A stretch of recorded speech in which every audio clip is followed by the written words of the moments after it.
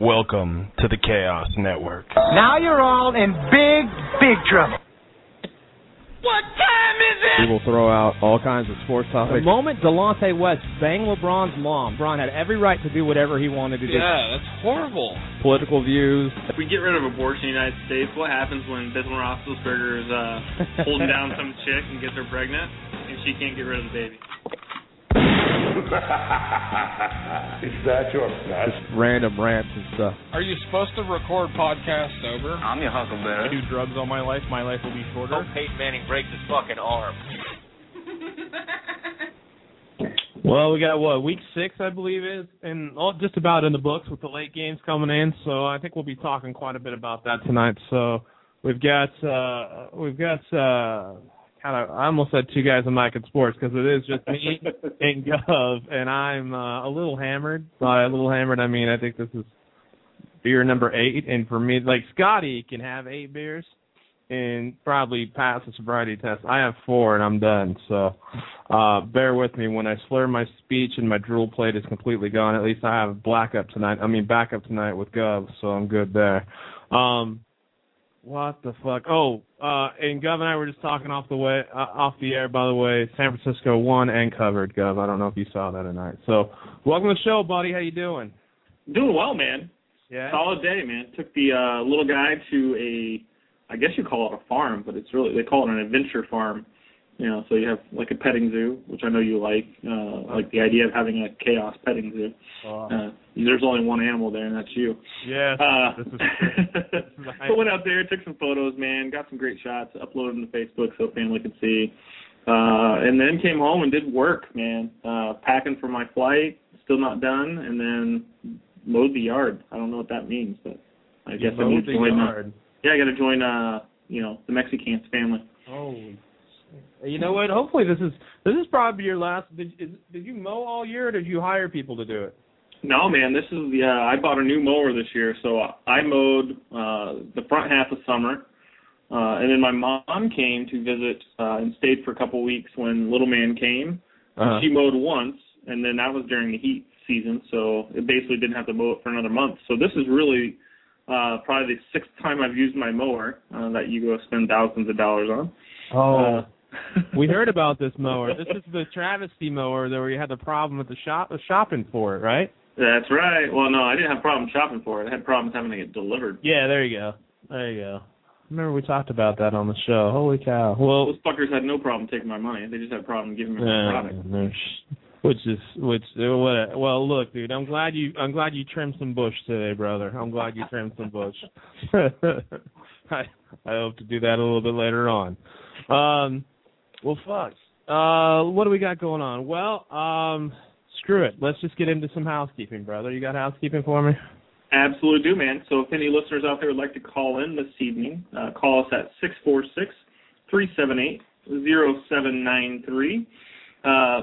Snowflake's going out of town. I call it his second home. So if you want to wish him a good drive, since he's driving to Nashville, Tennessee, so you can hit him at Kendall Scott. Tell Hollywood how much of a pussy he is for riding a lemon shark, and tell him about your ride of a great white shark at SOW Hollywood. And our good friend Chaos, who joined me on the show tonight, loves boobies. So feel free to put some booby pics up on Twitter and send them or tag him at FNChaos. And to me, I've got a little bit of a thing coming up. I've got to give a speech at a wedding. And I've got it pretty much done, but, I've got some fears about what not to say. So tell me about the worst thing that I could say at during a best man speech at Governor_Baines. If you want to hit the show up, just hit us all at sports, the letter R way blog, and we'd all see that one. So for all those listeners out there again, and in case you missed the number at the top, 646-378-0793. All right, well, I'll start off the tweeting, and I'll just say it on the air. So a line for your best man speech. I forgot you're working on that. If you want to work in there, love is blind, but marriage is the eye-opener is always a good line. So you can throw that in there. Yeah, you didn't see that one coming. You thought I was going to say, yeah, I put it in a butthole. No, I didn't say that.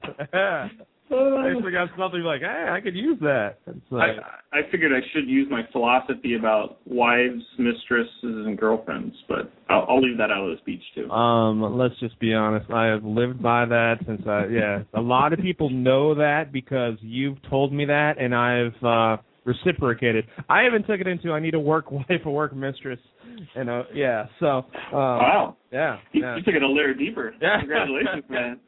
I'm just trying to find any modification in which I can, because it's a great philosophy. So screw it. Let's get this shit started. This is another public service announcement.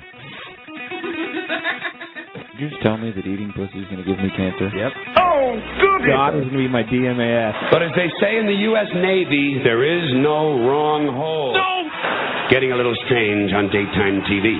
You are Brokeback Jack. I'm your Huckleberry. Also DMAF. Quiet, numbskulls. I'm broadcasting. All right, so even though he couldn't be on the show tonight, and it was nice to have him on Thursday, Scotty actually sent up this DMAF, and the DMAF tonight is the Pierre Police Department.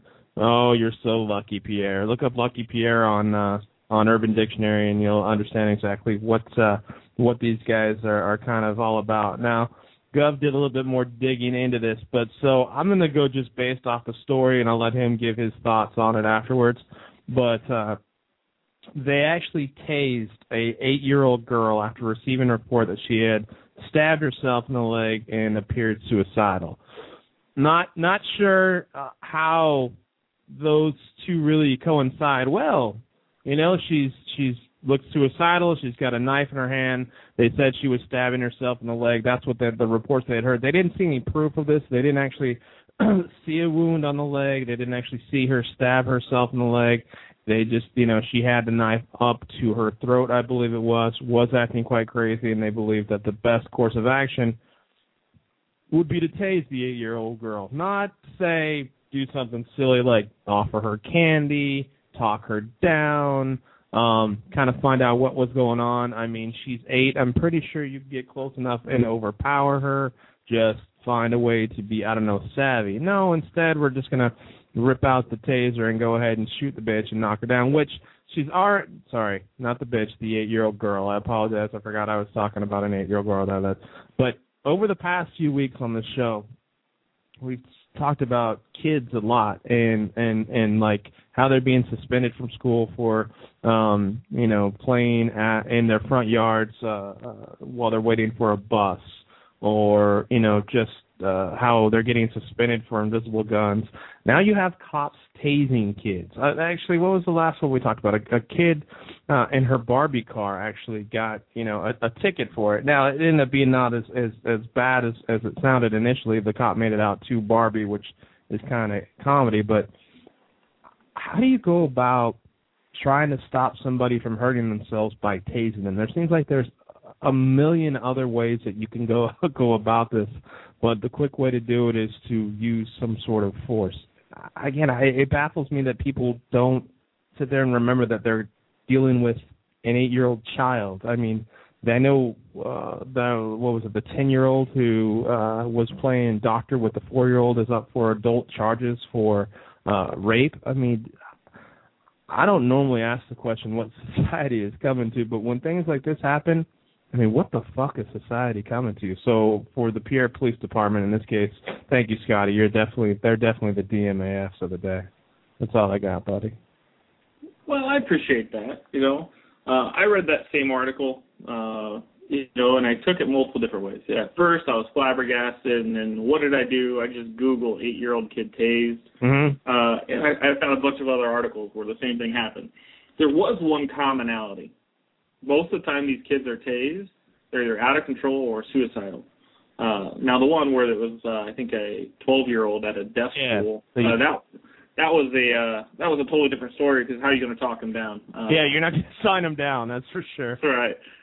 But there's a part of this that is twisted. And here's, I think it roots, and I'm going to try not to make this a totally different rant, but I don't trust the fucking media anymore. Oh. When you read this article, they interviewed the parent, she's in pain and all this other stuff, but what's the other side of that? how much pain would she be in if she killed herself, or if she did actually slice her neck and they were able to help her? Because it was a paring knife, and we all know how sharp those are. There's the smallest knife in the drawer, but the fact is it's just like a fillet knife. It slices deep and slices like very, very well. So it's just a very sharp knife. So I'm like, I kind of side with the cops a little bit. I think they, without knowing the whole story, because they don't give us, here's how long the cops talked to the girl in this article. So they don't give us the full facts. They give us just the parent side, and then they try to shock us with 8-year-old girl tased. Right. And when you read the article, you suicidal, holding a knife to her chest and her neck, like, okay, well, at least they did something, So I was grateful that they did something, but what I hate is the people who wrote the article, without talking about the facts of how long the cops went through it, they just talked about the facts of how many volts, and trust me, that was what they almost led with, is how much voltage comes out of a taser. I flag bullshit immediately, especially on this particular case. I do believe there's other less lethal ways to get in there, and do things versus a taser. But at the same time, anybody who's seen Hangover or Hangover 2, we know what a taser does to somebody. It pretty much makes them involuntarily convulse, and they can't flex their muscles because the shock is going through their body, so it prevents them from doing anything. And that goes into my second side. Kids these days are a little out of control, and I'm not saying all of them. There's a lot of well-behaved kids until they become 18 or 19 because they've been coddled so long. So I think, a lot of this, it's got to come to the parents. If the girl had emotional distress, where were they this whole time? They're on the hook too, man. So it's not just the cop having to step in and potentially save this girl's life by tasing her. But there's another step to it. Like, what were the parents doing? What were the signs? Were they involved in this kid's life? And if they were or were not, what's the proof of that? Where did that show up in the article? And then secondary to that, why are the parents sitting there, well, woe is me, my daughter's in pain because this guy tased her, when the real facts are they should be saying, hey, at least she's alive. Yeah, all that, I'm with all that. I think when you sent out the story before, and then it was either you or someone else sent out that it's the policy of the police department, just seems like there should be a different policy. You're right on every. I mean, I'm fully supportive of what you're saying. Where were the parents? What was going on with them? Why? It gets the job done. I mean, you totally. You're going to incapacitate the kid. They're not going to hurt themselves anymore. Truth is, like you said, the media's blown it way out of proportion. But I wonder how true some of it is. Like, she didn't have any. She didn't cut herself in the leg. She didn't stab herself in the leg. I'm sure she was acting a fool. And look, it worked. There's no doubt about it. But it just seems like there's a better avenue they could have gone down. And I think I'm not saying you're not saying that, because I think we're both in agreement with that. Yeah, and the funny part, with my segmentality, I'm like, well, the cop was pretty close to her in order to tase her, because that's how these taser guns work. You have to be, within usually about 10 to 12 feet at the furthest range to be accurate. I'm like, look at the cop that was 25 feet back with the beanbag gun. Because I don't know, that's a less lethal option. I don't know if you know about beanbag guns, but it's basically a big, giant, almost like grenade launcher style gun. They consider that to be a less lethal option. That was going to try to, incapacitate her with that. So I guess in the end, the taser gun sounds better to me. Yeah, I guess that's true. It's just, I don't know. Give her candy. Give her something. Anyway, it's. I kind of like your take on about the media though, and how they spin it and what they do with it. It can really, it's like when we're searching what bets we want to go after. We can find, whatever stat we want to support either side.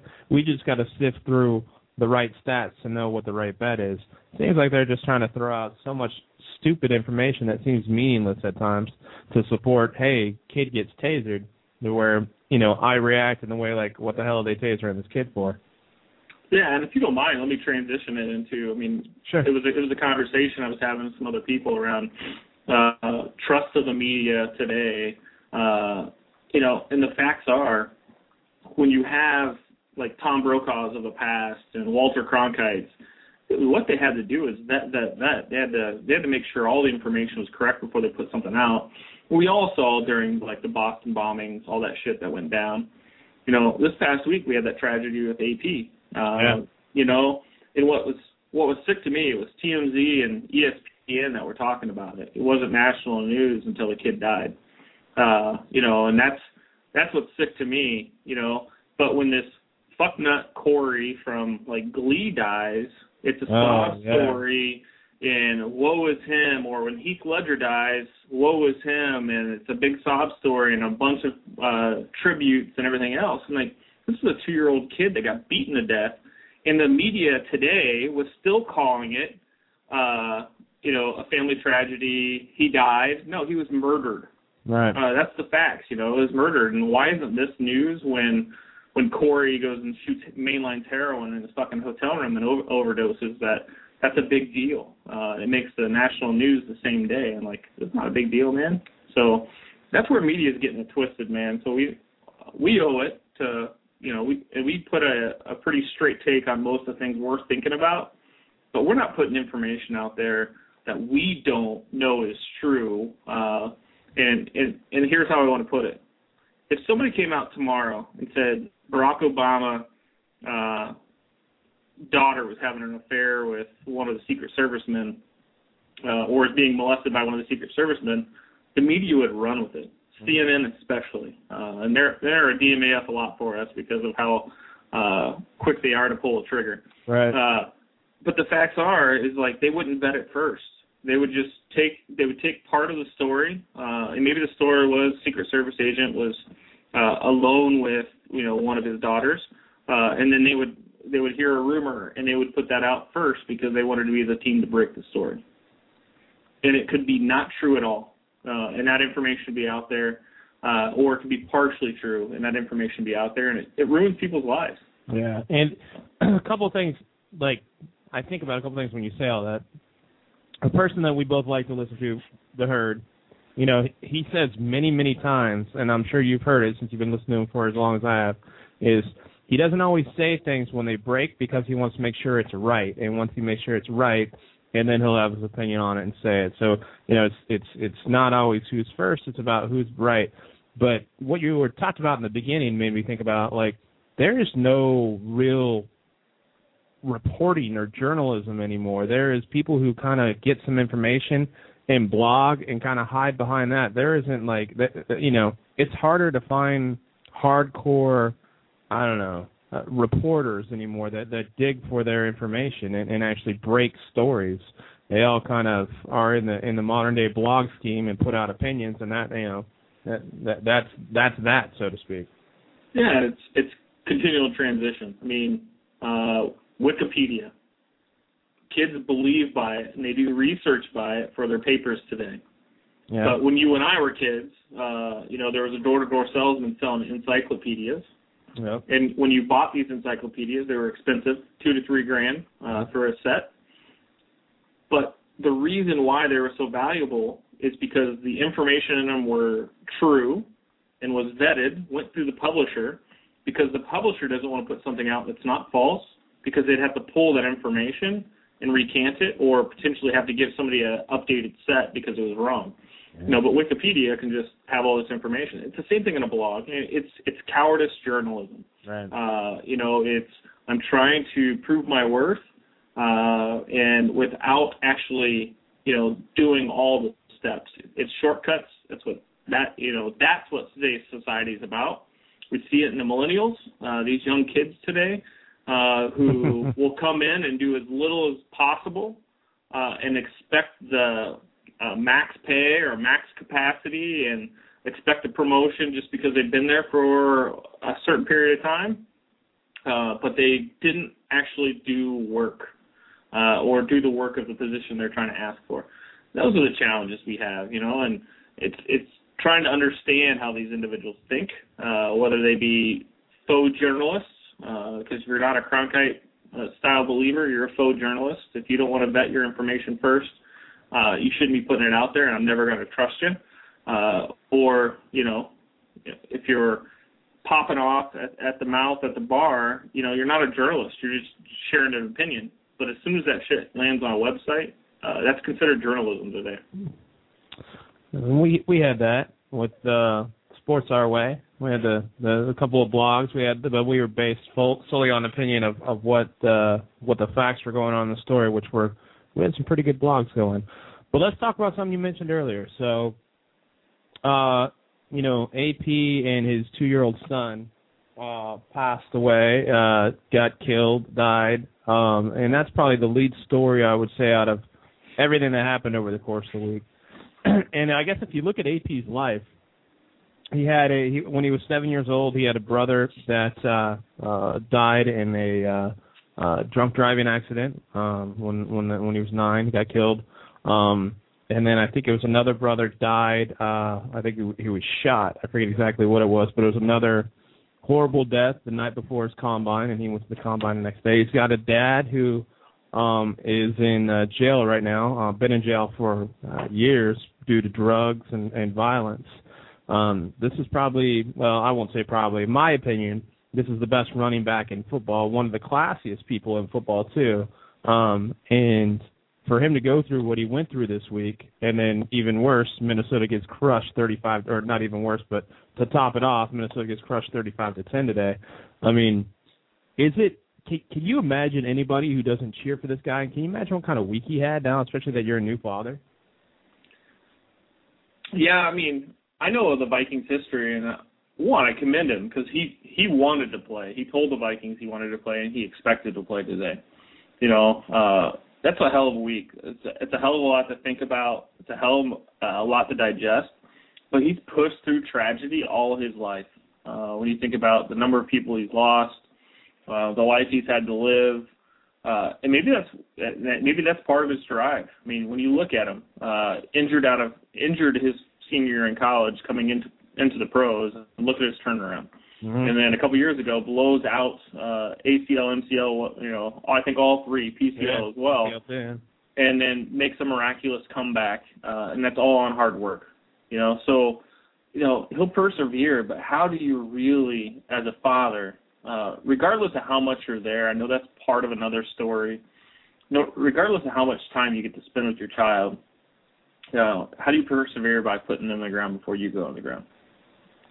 I can't imagine, especially a 2-year-old child. I mean, and a violent death. And if someone dies due to natural causes, that's no fun in itself. But this, right. I mean, the ex-girlfriend or one-night stand or whatever she was, I'm not even clear on exactly what she was. His boyfriend kills the kid. Jesus, the guy. The fact that, I get why he was out there on the field. I get it, because that's his sanctuary. That's what he knows. That's what he's done his whole life, and that's how his life is kind of built. But holy shit, man, I can't imagine him going through that. I expected him to touch the ball 50 times and to go for 330 yards today, something ridiculous like that. Problem is the Vikings' offense was just horrible. The defense couldn't stop anybody, and they just didn't get him in a position to do so. Yeah, when it really comes down to it, brother, I think this is his coping tool. It's probably been his coping tool all of his life, with the additional history that obviously we all looked up this week, and some of the other networks from the sports areas, Fox and ESPN and everybody else, were also bringing up. But when it comes down to it, he still showed up today. He may not have touched the ball 50 times. He may not have done that 300-yard single season or single game rushing record that we all were hoping that he would be able to do today. Not for fantasy purposes, not for greed. Trust me, he was probably on the team against me for all I know, but I would have been cheering for him. Mm-hmm. But when it comes down to it, still the hardest part for me to believe is somebody murdered this kid. And as a dad, I can't fathom not having my little boy in my life all my life until I pass.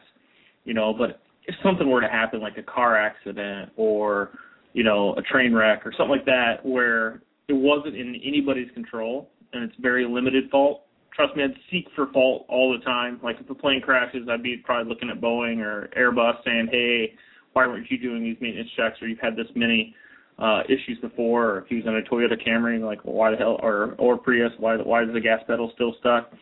But it's still an accident. this was not an accident. This is intentional by some guy's hand, you know, and, like, it's a 2-year-old. They're not huge. There's lots of little pictures of this kid, and I've shared a few.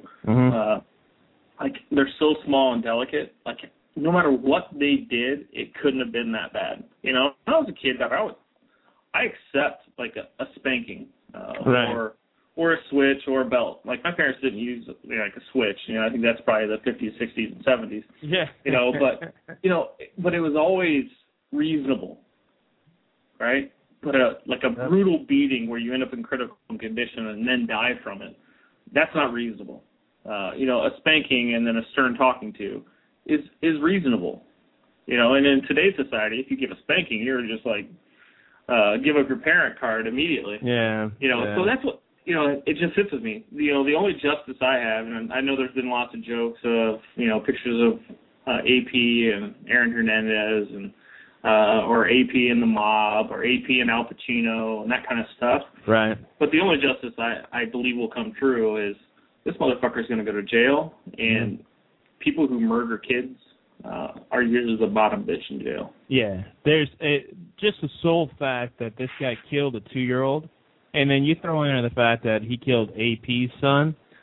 Somebody in there is going to be like, they're first thing, he's not going to have any cred in there anyway. The second thing, they're going to think they're doing AP a solid by killing this guy anyway. So this guy, he better be in solitary because he doesn't stand much of a chance. And AP was drafted 7th overall in 2007. And the only reason I think he fell that far was due to that knee injury. He was the first running back off the board.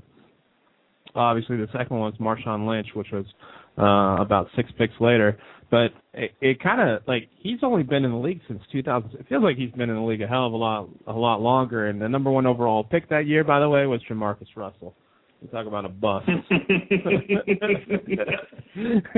good stuff. Yeah, the number 2, Calvin Johnson. I would say that one definitely outperformed the other. But, yeah, you're right. He has overcome the shredded knee at Oklahoma, the shredded everything at Minnesota. Pretty much, you know, how close was he to breaking the single-season rush record? I think it was like 6 yards. And, you know, he's kind of off to a slow rushing total this year, but, you know, he plays for a pathetic team that's going to have a new starting quarterback probably next week. So we'll see what happens. It's just, you know, if you don't pray, you don't anything, it's thoughts, prayers, good vibes, whatever you have out there definitely needs to be sent to him because he's, I said this like for weeks. Anytime I talk about Adrian Peterson, I don't think there's anybody in the league or who watches football that can dislike Adrian Peterson. Now, especially since this happened, everybody's got to be cheering for him. That's for sure. Right. And I think you bring up a good point from the, you know, send him good vibes. You know, no matter how spiritual you are, how religious you are, do whatever works for you. You know, because this is the upcoming week where he'll actually hit the mourning stage. Because you go through the denial and anger and the whole grief cycle at the beginning. You know, this just happened 4 days ago. You know, and though the weight of it had to hit him some already, you know, I imagine this is the upcoming week where they're going to have to, you know, say their goodbyes and either cremate or bury. And that's the reality point. For most, you know, they become numb a little bit at the beginning, and they go through that grief cycle. This is going to be the week that I think will be the most trying for him, and you know, I hope that Leslie Frazier and his teammates continue to support and put themselves in a position to show the NFL how to treat one of their own teammates in the proper way going through a tragedy, because this is a true tragedy. Yeah, absolutely, and. You know, I was thinking about that, like, right now, like, at this moment, is probably one of the harder ones because I can imagine the game's over. He's probably at home or whatever because it was played in Minnesota, I believe, and he's alone. And those are going to be the hardest moments. The hardest thing for me wasn't exactly – I remember watching my mom pass, and the last breath was sucked. But when I got home and there was nothing to plan for and there was nothing to do anymore, that's the part that sucked. So – yeah, definitely send those vibes out. But let's talk some more uplifting stuff, or at least our thoughts. Now, we watched a lot of football today. I mean, there's still a game we got money on here coming up, but you had the big spread. Now Jacksonville covered that spread, which you had Jacksonville. Good for you. Most of the guys had Jacksonville. But is there anything you saw today that, you know, in the football action where you're like, you took away? Was the action good that you watched, bad that you watched? Did you enjoy your day? What did you think? Well, you know, the football action, first and foremost, I want to, you love that saying. I do. I want to thank the Thursday show because part of me was like, Denver's going to crush this team. It's Peyton Manning. He's going to go break Matt Flynn's record that he made a couple years ago, right. With like 600 yards and 6 touchdowns or something stupid like that. You know, and that's where my belief was emotionally. I'm like, they're playing Jacksonville. These guys are chumps. But reality hit me Friday when I'm driving home from Dubuque, Iowa, and listening to the show, and I hear the math of it. You know, I'm an analytical guy, you know, and I hear the math of it. I was like, oh, yeah, that makes a lot of sense. Right. You know, and I was hoping I'd get it at the 28. Some of you guys got it at, but at 26.5, I was still solid. Yeah. So thank you for that.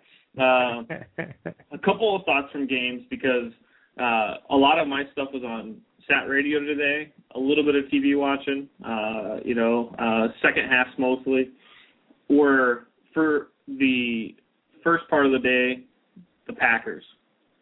James Jones out, and Randall Cobb hurts himself. If those two are, like, seriously hurt, what happens to the Packers? You know, because I think that division's up for grabs if they continue down the path they're on. The Bears on Thursday look like shit. Yeah. Defensively, they had nothing. They literally had nothing. I know it was a short week, but like that's an old defense at this point in time. You know, and they've got the best record in their division, but where did it or going into this week they had the best record in the division.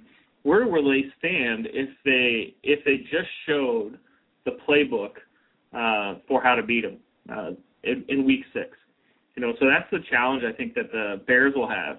You know, the Lions, man, they're just still trying to find their groove as a team. You know, adding in Bush this year, Calvin Johnson's sick, Stafford. You know, so like who really comes out to win this of these three teams now? You know, especially if the Packers continue to hurt themselves. And the Packers haven't looked impressive even with their everybody healthy, but without everybody healthy, you know, you lose two receivers like that. Jermichael Finley, he'll catch a pass and then he'll knock a pass down. You can't rely on that guy. I mean, not at all. He had an okay day today, but there was really no one else to throw to.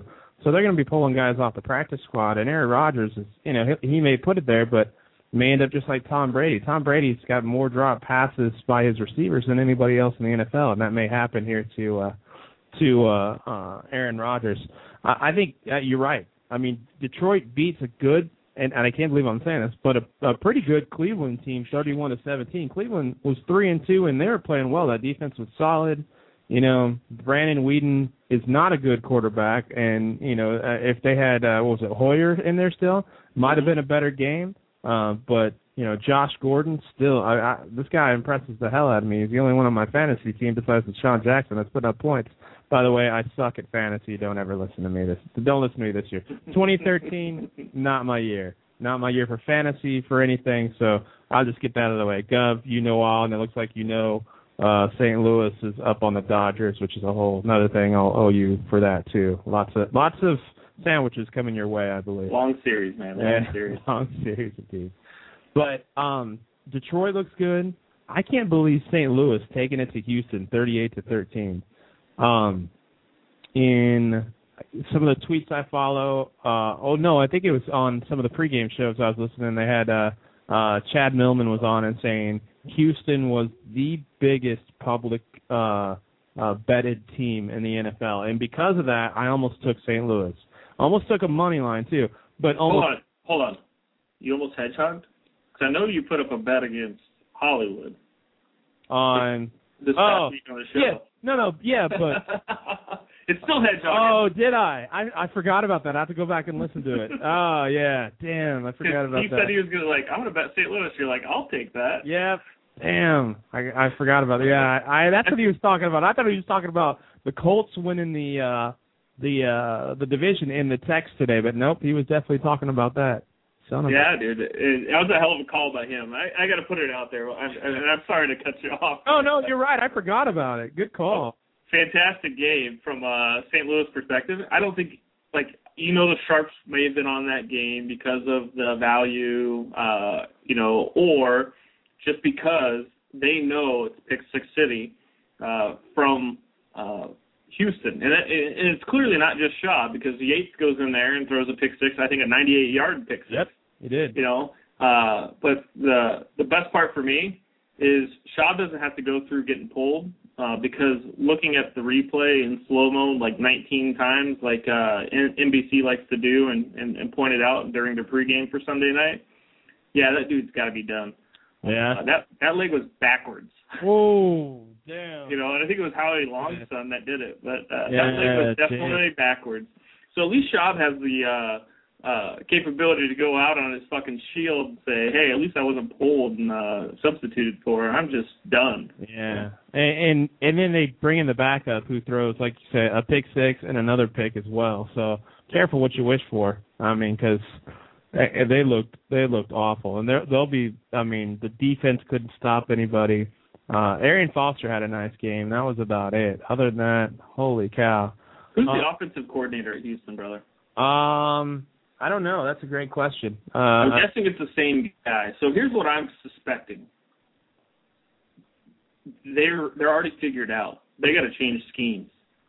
Everybody knows either the call or the cadence or the each part of the lineups, what the threats are. Because to get all these pick six that Schaub's throwing, Schaub's a pretty accurate quarterback. He's not a chump, and I don't think he slumps in the off season. Right. Around just sitting on his keister and getting fat like Jamarcus Russell did. But you got to wonder, is Kubiak or Kubiak's offensive coordinator, did somebody figure it out? Did the other teams really just have enough information on him? Because Schaub's been there for a few years post Atlanta. Mm-hmm. And the offense is pretty much the same. You got a solid running back. You've got your Andre Johnsons. You usually have like your Jacoby Jones was a guy for a while. You've got your secondary wide receiver or third wide receiver threat of some either a burner or just a slant guy. So did somebody figure it out? And do people have the playbook on Houston? And that's what's causing the defensive schemes when they're planning for Houston to be able to do all this? Or do you think it's just sloppy, weak play? No, I think that they're running predictable routes. They don't challenge deep. I mean, I don't. It's very rare that they do they actually have a pass in the air over 12 yards, I think it is. So I think the DBs know to jump the routes, and that's where the pick sixes are coming from. The offensive coordinator is Rick Dennison. He's been there for about 4 years, I think is what he said. And I know the main, it's all through Gary Kubiak, who was the offensive coordinator in Denver for, with Elway and for years and years and years. But yeah, that's one of the things that was pointed out, I think, last week on a countdown show or something, that they just don't throw the ball deep. So the DBs aren't they don't give a shit. They're just going to go ahead and go after them, which makes sense. But the problem is you have things like Arian Foster ran for 120 yards today. Ben Tate, he didn't have a big day. He only had 12 yards, but he had a touchdown. So their run game is still phenomenal. It's just, damn, man, they got to throw the ball. When they do, I think they have thrown, going into today, they had thrown more touchdowns to the other team than Jacksonville had thrown to their own team. I think if any team in the NFL just ran the ball more at this point in time with the offenses that are out there, anybody would be able to have a running back over 100 yards a game. Yeah. Because it's so pass heavy in the NFL. Nobody's scheming for it. They're all just going after the pass rush. There's a few obvious downs that you do it on. 3rd and 2. It's going to be a run. It's not going to be a pass. Right. So I think when you have the talent like a sixth round draft pick like Arian Foster, who just came out of the blue, or maybe he's undrafted. I forget. Undrafted. No, was he undrafted? Yeah. So when you have a talent like him, use him as much as possible, but don't be shocked when he puts up 125, especially in a losing effort. Yeah, and it's sad that you see all these great quarterbacks out there, and the team that's got the best running back in the NFL can't get a quarterback, So hopefully Josh Freeman helps them out because, every quarterback, I can't imagine any quarterback that wouldn't want to play on that team when you have got 9 in the box all the time. And, Schaub's got that. He's got that with Arian Foster and now T.J. Yates. So, I don't know. I think you're on to something for sure. You definitely got to call out the offensive coordinator and they got to figure something else out because, they've got, when he's on the field, they got a hell of a receiver with Andre Johnson. They had a good tight end in Owen Daniels who's broken, and then their rookie wide receiver, I think, from Florida is not bad either. So they got the weapons. They just don't have the right guy pulling the trigger, I guess. True that, man. Let's talk about roulette real quick. Okay. When I talk about roulette, I'm talking about Breeze and Brady because that's what that's what I bet. I bet third row, bet the 9 and 12, just split it, just put my money right on it, and I bet that rose color. Sickest game of the week. Right. By far, and I think for everybody that's probably the game of the week when everybody's responding to just that matchup. And unfortunately, Breeze, I don't think his record's that great against New England. But at the same damn time, when you've got the ball twice with 2:25 to go, why can't you put the game away? Yeah. That was silly, man. Couldn't convert twice. they came back, and I know you made that second half bet, so congratulations on rolling. Thanks, bud. But when it comes down to it, that was the Saints game to lose, and I was excited, almost texting some friends. I'm glad I didn't. Hey, the Saints are undefeated still. And thank God I didn't. But I guess the thought itself jinxed it. So. Yeah, I didn't hear you. I didn't see you send a text out that said, it's a lock. So, at least you stayed away from that. It's what New England does. And I thought the Saints were going to win, too. I obviously took them for the game, and they were getting – I think I got them at +1.5. But, New England, every single time they're out, they shut down the opponent's strength. And Jimmy Graham, I don't even think he had a catch today. Yeah, and then he came up limp. He came up limp on one of those plays, too, that resulted in an interception. I don't know, man. Who preseason, with all the shit that happened in New England, thought that this team would be 5-1? Yeah, not me. And not beating such a dynamic offense like the Saints and such a good defense.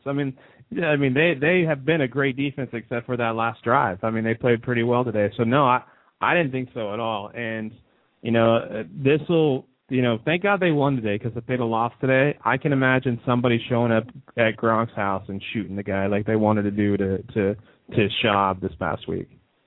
Yeah, I think Gronk is. If you want to transition to Gronk real quick, I don't think that he trusts anybody on the Patriots medical staff at this point in time.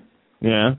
Would you if you had to have 4 surgeries after they fucked up the first one? I'd be a little worried. I'm also worried that he's going Derrick Rose, too. If he's out there and he's running around and he's playing Jimmy Graham on the scout team and doing everything he's supposed to be doing, and looks like he could be out there playing and decides not to, I know it's kind of up to him, but you have a team that really, really could use him right now. That's for sure.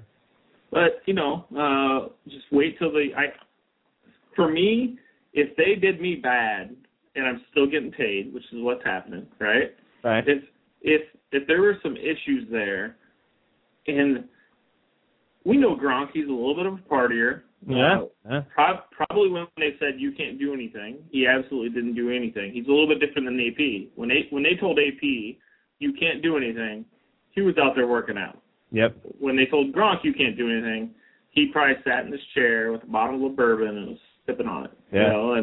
Or he had one of his Playboy bunnies or one of these strippers or whatever he usually does. Sure. So I'm sure he was partying it up a little bit. Right. This is time to get in shape. He can't come back and lay a goose egg because we know what New England will do to him then. Oh, yeah, they'll cut him. And and anytime they cut somebody, they go somewhere else. Nothing works out for just about anybody else they let go. Just about. When they trade him, except for Welker, right? Yeah, Welker, and then The dude, defensive dude they let go to the Raiders. I forget who it was. But anyway, yeah, and Welker, what? He's got a touchdown only in every game so far this season? Yeah, I'm sure that makes New England sick every single time they see that. Good for him. Yeah, happy for Welker, but Jesus Christ. And I'm sure you're bitching about Gronk because I think you have him on your bench, right? I'm trying to look at the thing. Yeah. No, okay. yeah. Mm-hmm. So Koss is 0-6 after this week. Yeah. Gronk is not playing. That's the news.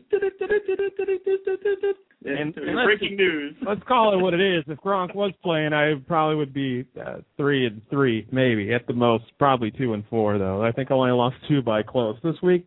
Getting my ass handed to me, so I got to change. I think I got to rename myself because I'm doing so damn bad. And the sad thing is I look at my team and I still like it. It just sucks.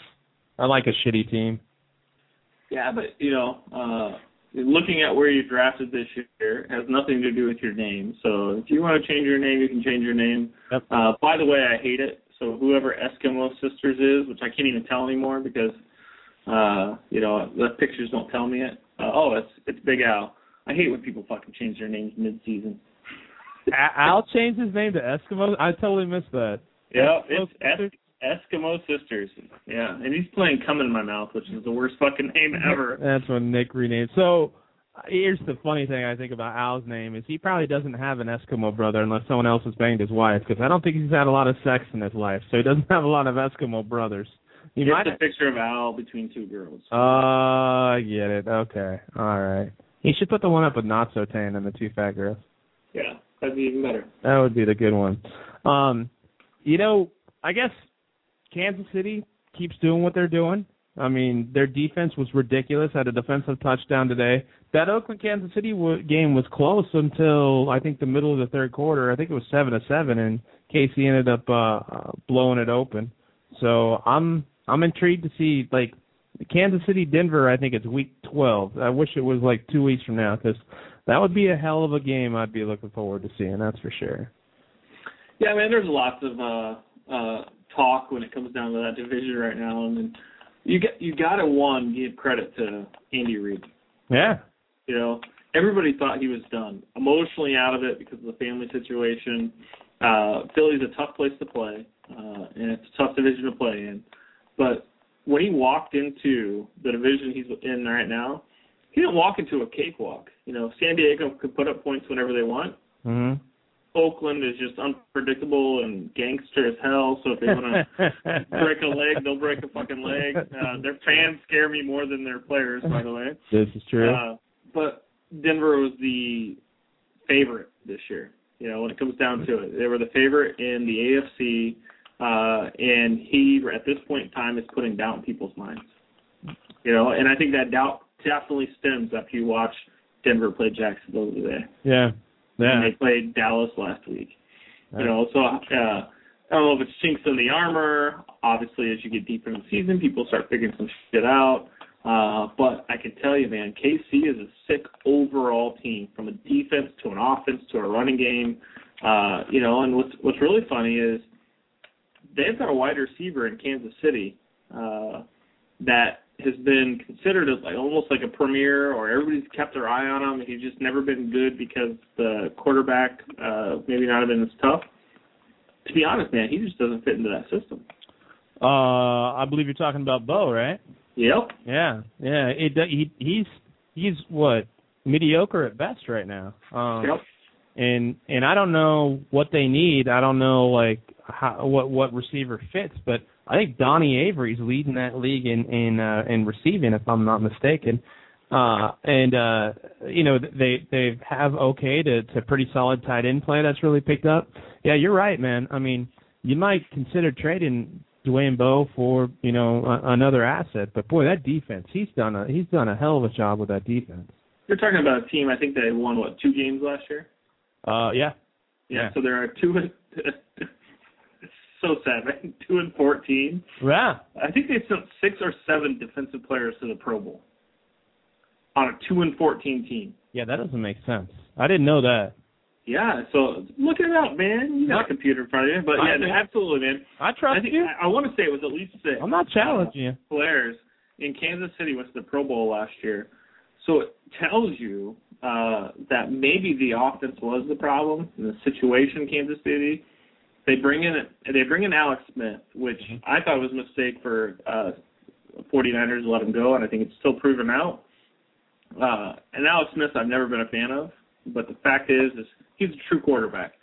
And I think when a true quarterback shows you who the number one wide receiver is, that to me has made the story. Dwayne Bowe may have been the issue. Yeah. Dwayne Bowe being this premier wide receiver and then having Jamal Charles get hurt a couple times forces the quarterback to go to their premier wide receiver more often than not.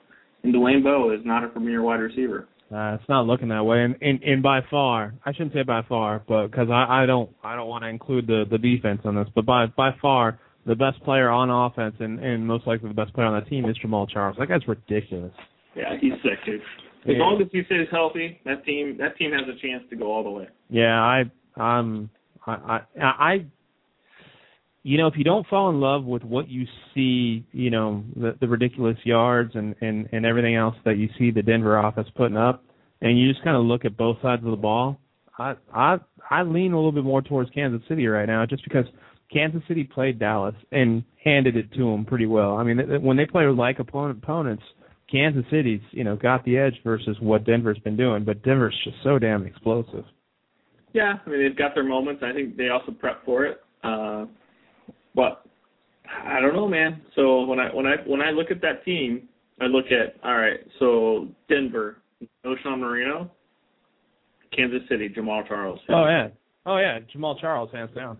All right. Denver, Peyton Manning, Kansas City. All right, okay. I'll give you Peyton Manning, yeah. Well, let me ask this. I know where you're going, but let me ask this. The game's being played next Sunday. It's being played, I don't know, let's just say it's being played in London.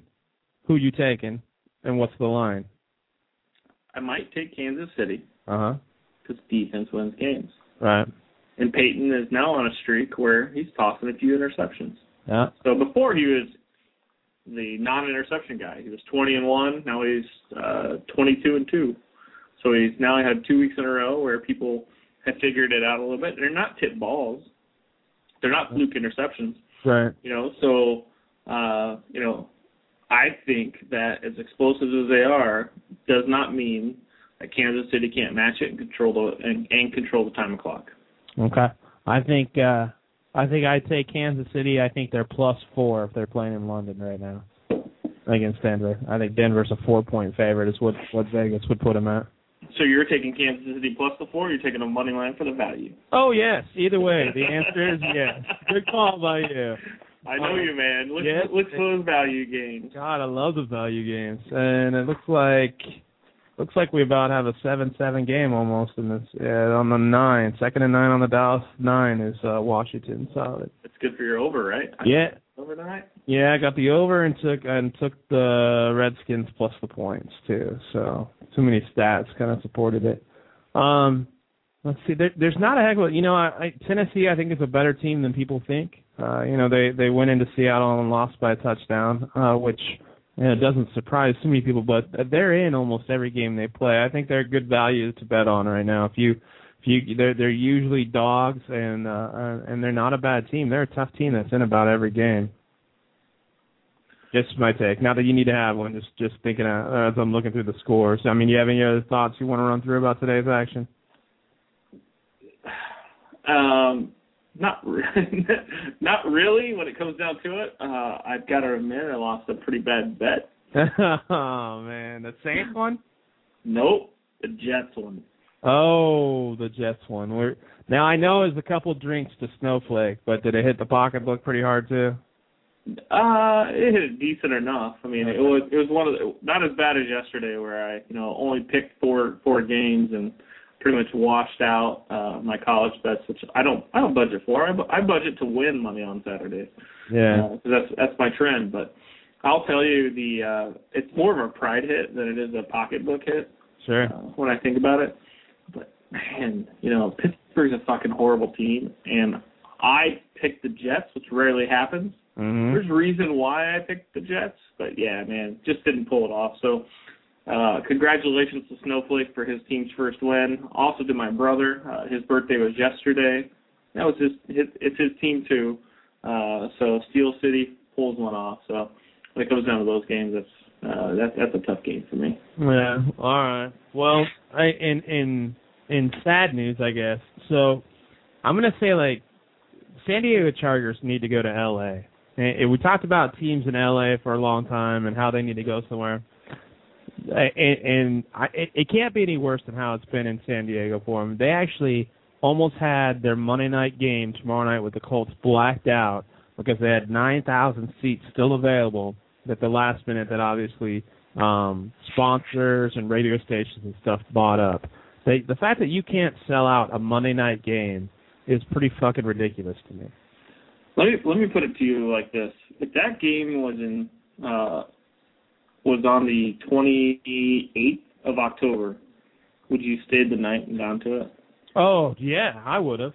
Yeah, hell yeah. Those tickets are going to get bought up by somebody, whether it be La Migra across the border or whatever it is. Dude, you're right. LA1 needs a team before London. So Roger Goodell, go fuck off. If not, we'll just light you on fire, and we won't let Jerome Harrison or Anthony King Smith piss you out. There you go. But when it comes down to it, yeah, man, it's sad because this has been like a rivalry from a Rivers perspective for a while. So you'd think that when the Colts are coming to town that you'd want your fans there. Yeah. My fear for San Diego is those extra 9,000 tickets were bought by Indianapolis people. Right. So when it comes down to it, you don't want the situation where like the Packers fans or the Cowboys fans or even the Steelers fans where they travel so well where they drown out your stadium because you're so not into it. So yeah, like move that shit to LA, find a place to put it because those tickets will be bought every single time. Well, yeah. And you look at, truly you have a point there. Andrew Luck went to Stanford, coming back to San Diego. I know it's probably about a 6-hour drive, but that's not too terribly bad to get from Stanford down to see the Chargers, and that may be not the 9,000 tickets that you're talking about. Yeah, hell yeah, man. So it's kind of what I'm thinking about. It's like, tomorrow night's game is going to be, I think, a track meet. Yeah. When it comes down to it. So anybody who's thinking about it, bet the over. Don't even know what the line is at this point in time because I've already switched pages. 52, I believe. Dude, it's kind of average this year. We've seen a lot of 47 to 52 in the NFL. Yeah. A few games we've seen, a few teams we obviously see in the low 40s, but yeah, I think it's going to be a track meet. That's kind of where Vegas likes to stick it. I don't know what Vegas is plus money is on. Actually, are they plus money on over-unders this year, or when people are betting the over, and are they taking us on it? So you know what?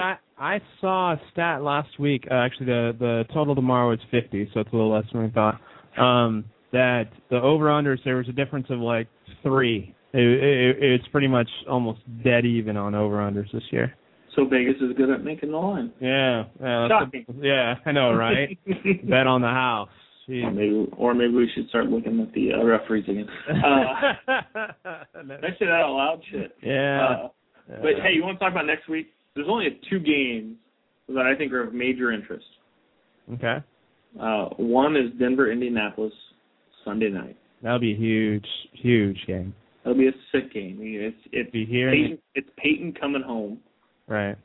So I don't think the fans are going to boo Peyton. No. You live in that city, so you tell me. Well, it's big with the situation of how it happened. Do you think they'll boo him? No, they shouldn't. God, if they boo him, then it just proves every point that I've ever said about the city is how stupid the fucking fans are. Because I don't think they'll boo him, nor should they boo him. That's for sure. Right. And I think they should cheer him, man. I think that, his comeback is commendable. And I think that's going to be an exciting game. I'm looking forward to Sunday night. I don't think my wife is probably looking forward to me looking forward to Sunday night. I'm gone all week, and then we leave on Wednesday the following week. So I'm sure she's worried about packing, and we'll get to pack like 8 bags to get to California. So, that's when you think about it, dude, you got a wedding plus grown adults plus 3 hotel stays. It'll be a long week. Yeah. Well. So I'm sure that's what will be on her mind. But I'll be like, I'll probably just have my headphones on, listening to the game on the Denver broadcast because I can't stand the Indianapolis broadcast, and then watching it on TV simultaneously. I'm right there with you. I hate the Indianapolis. But so what's the second game that you like? Let me get. I have an idea. All right. It's not that I like it. I think it's an important game. Okay. So what do you think it is? I was going to say Cincinnati or Detroit. Nope. Oh, okay. Baltimore, Pittsburgh. All right. So we all know that division's still up for grabs. When it comes down to it, still up for grabs. And I think Baltimore is a stronger team than they've looked all season. And I'm hoping I'll be able to sucker 2 drinks back from Snowflake. And we'll know if he listens to our show tonight based off of whether he takes the bet or not. Because he'll take that bet. It's in Pittsburgh. It's Flacco coming to town. But, yeah, dude, I think that's the other game. All the other games are pretty fucking weak. I mean, we're going to watch San Diego score a bunch of points on Jacksonville. Well, I think San Diego outscores Jacksonville by 28 points to prove everybody wrong, which we don't have lines yet. But, San Diego and Denver are in the same fucking division. Yeah. And San Diego's traveling east. But, dude, they just scored 6, and Jacksonville is just kind of a mute fucking stadium. Yeah. So, which, by the way, I think that's the race. Jacksonville Jaguars become the LA Jaguars. Oh, yeah, neither team can sell out. Now Jacksonville's talking about trading Maurice Jones-Drew, if the offer's right. So, but which they should do. But I think Cincinnati Detroit will be a good game. I think that'll be all right to watch. The Dolphins finally showed up today, so I will say it could be a good game. But pre-money, I'm putting my bet on Detroit at this point in time. And I think I don't know if it'll be a good game, but one I'm interested to see how it plays out is, I was so sold on San Francisco before the season, and I'm not too impressed with them so far into the season, and they got to travel to Tennessee, who is surprising people. So I'm interested to see how that turns out. San Francisco should win, but I'll take Tennessee in that game at home. I'm hoping they're a home dog. If they're a home dog, dude, I'm definitely taking them. I would venture to guess they definitely are, and I'll right what you said earlier. I'll take them as the line. I'll take them money line as well. Yeah, because Fitzpatrick, unfortunately, none of us have confidence in. And he didn't look that great today either. But you're dead on with San Francisco. They're suspect at this point in time. Yeah. And what else? I don't know. Cleveland at Green Bay. Green Bay down 2 wide receivers. If they had Hoyer in Cleveland, I would be like, Cleveland's got a shot, but I don't know. That's why I didn't tag that game as interesting. I just think it is a measurement against this week Cleveland Detroit game. That's all it is. What about Dallas at Philly? Not exciting at all. I don't know. That was week 1 when Philly ran 53 plays in the first half, I believe. Yep. That was interesting. Now it's full, so we'll see. I think there's some stuff that could surprise us as every week we sit here and go through all this stuff. In the Monday night game, I'll be interested to see. I'll wear the jersey. I'll do all that, but it's not a great Monday night game when you have Minnesota at the Giants. Fuck no, that's the worst Monday night game I've seen in a while. And I think they were hoping it'd be like a headbanger game when the NFL set the schedule. I'm not going to fault them, because you had the guy who almost set the rushing record for a single season last year, versus a team who seems like they're perennial. They appeared to have an elite quarterback who, by the way, Peyton's little brother is no longer considered elite by any standard when you throw that many interceptions.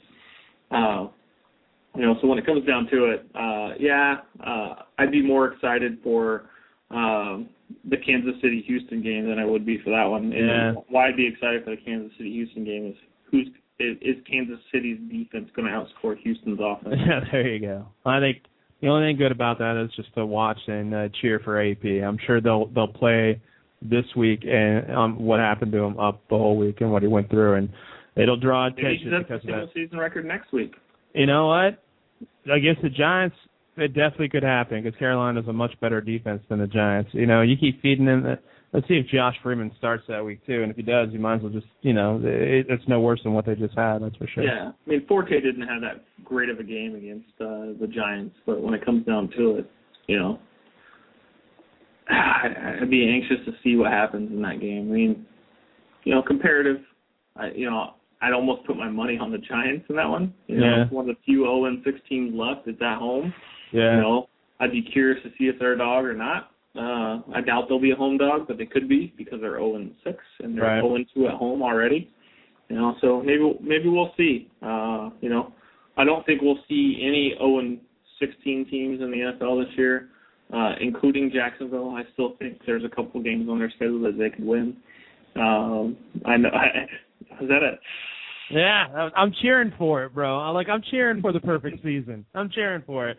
And it's happened already, though. No, I know, but it's always just, it's fun to see that it still lives. You just want company, man. I definitely want company, man. I am pathetic.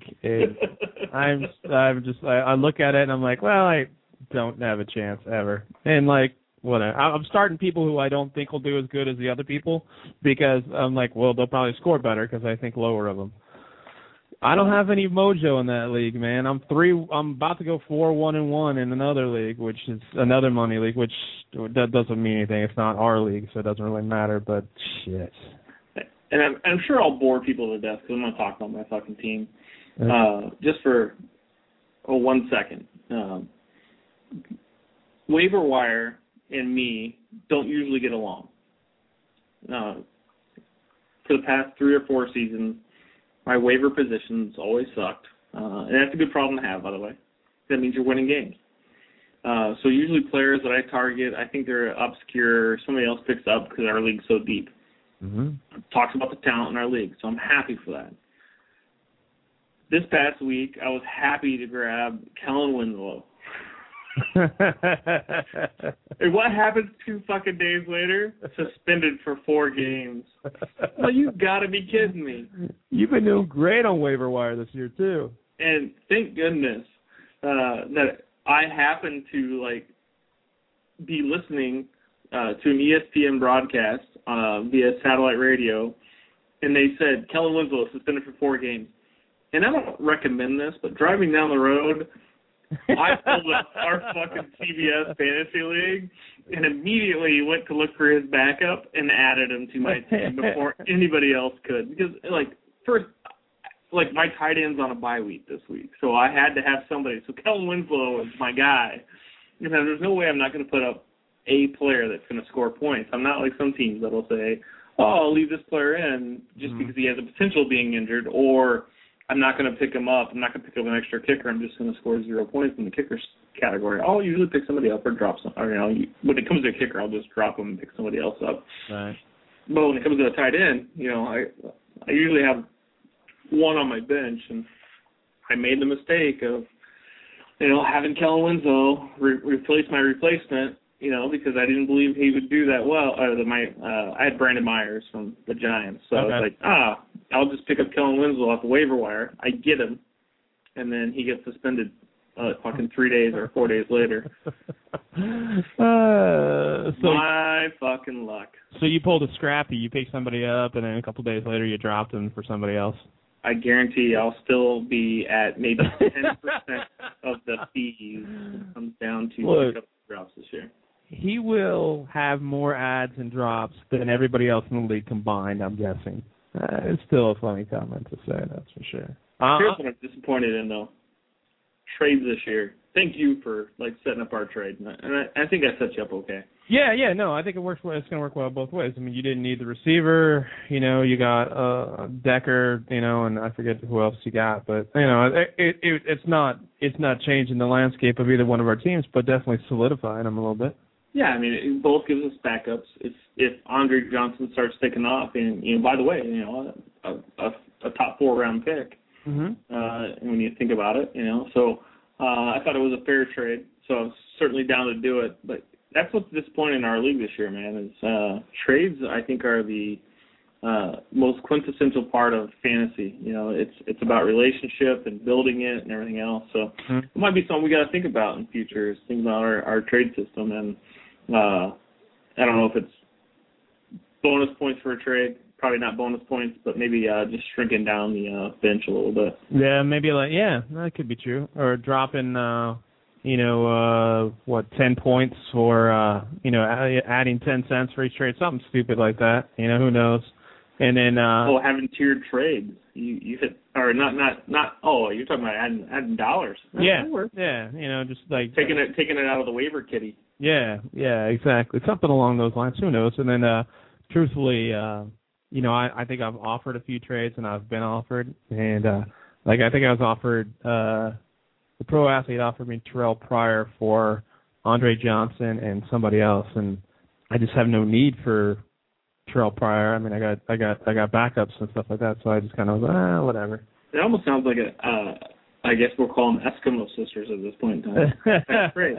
Yeah, kind of like it, huh? Yeah, there was someone else, I forget, but I had Geno Smith and somebody else said, I'm Brady's going to kill me all year long, but I got to go with him because he may put out that 35-point game. And dude, you had no choice but to stick with Brady. Yeah. When you draft Brady, you got to play him. Just like me. When I draft Manning, I'm going to play him even in bad weeks. I'm going to play him against Kansas City in the week that I have to play him. I probably won't. I think I've got a better backup when it comes down to Andy Dalton. The guy scored 30 points this week and outscored my quarterback. Yeah. But when it comes down to it, play the player you drafted because that's what this league's about. That's what fantasy is about, people. First and foremost, fantasy is about your draft, not about the season. At that point in time, it just becomes all luck. Yeah. Not Andrew luck, just luck. It does. There's or that too. And in the same is said, like when you make those moves, like the reason why I do well in my other league, it's a keeper league.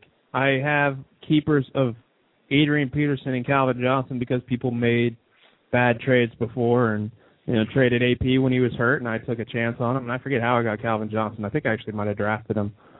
And so I'm pretty much set. I could draft my other team into this team and keep those two guys and probably still have the same record. But that's how shitty my other team is too. I hear you, man. Yeah, well, that's solid, bro. Yeah, it's fun time. So I don't know, bud. That's really all I got tonight. You got anything else, bro? Absolutely nothing. All right. Well, final thought.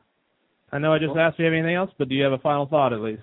I always have a final thought. So that's what I figured. I saved that part. I know when you're asking if there's anything else, we're talking about sports. Sure. A shared thought on final thoughts is maybe not die in the press box while he's announcing the final game of the World Series. But I agree with the last show. That maybe retire on top is not a bad idea. I'd love to see that for him. Go out on top.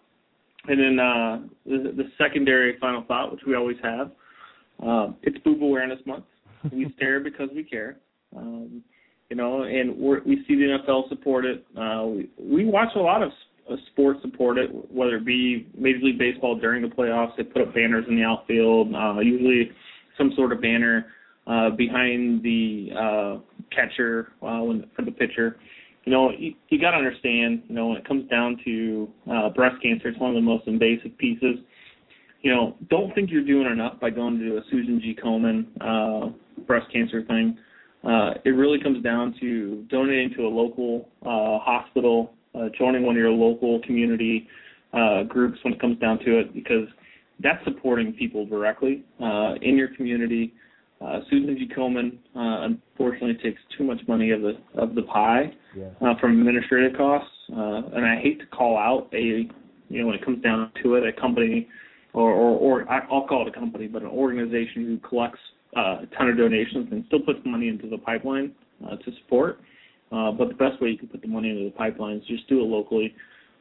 Create communities of cancer awareness so people just actually will move to that community, which is good for you too. Raise your home value and everything else. But, typically when we talk about boob awareness, it's comical, but, it's serious shit when it comes down to breast cancer. So everybody who listens to our show, I hope that you go out and think about your United Way donation, or think about the year-end tax deduction you're trying to make, and just do it to a local hospital that has a cancer center. That's perfect, because it is that month. And, you know, it's funny you say that about Susan G. Komen, because when I was when my mom passed, we said, you know, people wanted to help pay for the funeral or whatever. We just said donate to the cancer foundation of your choice. And my sister got a little mad at that. She said, well, can we put out certain ones we want them to donate to, because because some are so commercialized and take so much money, to put back in their administrative costs.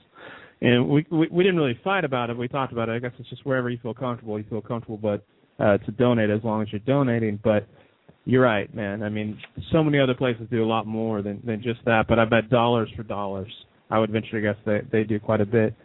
My final thought, it's really, we're lucky enough to sit back here and talk some shit about sports, talk some shit about, whatever it is we feel, politics.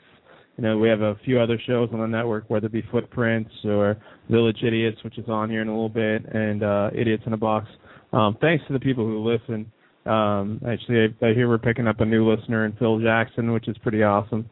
And hopefully we don't cuss too much for him, because he carries guns and he's a lot bigger than I am, and I'll be seeing him, I think, in October. So just thanks for everybody listening. Thanks for everybody who does it all. But thanks more importantly to, you, buddy, for coming on and hanging out and doing what you do. Appreciate it. And that's really all I got.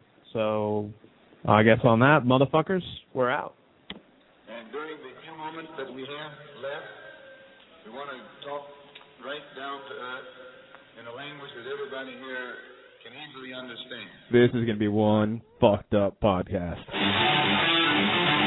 And we've got players now coming up limp. AP in football. This is a guy who's broken down. You don't know the power of the dark side. I believe in karma, man. Seriously? You fellas been doing a bit of boozing, have you? Sucking back on Grandpa's old cough medicine? Oh, Rondo just got ejected. Seriously?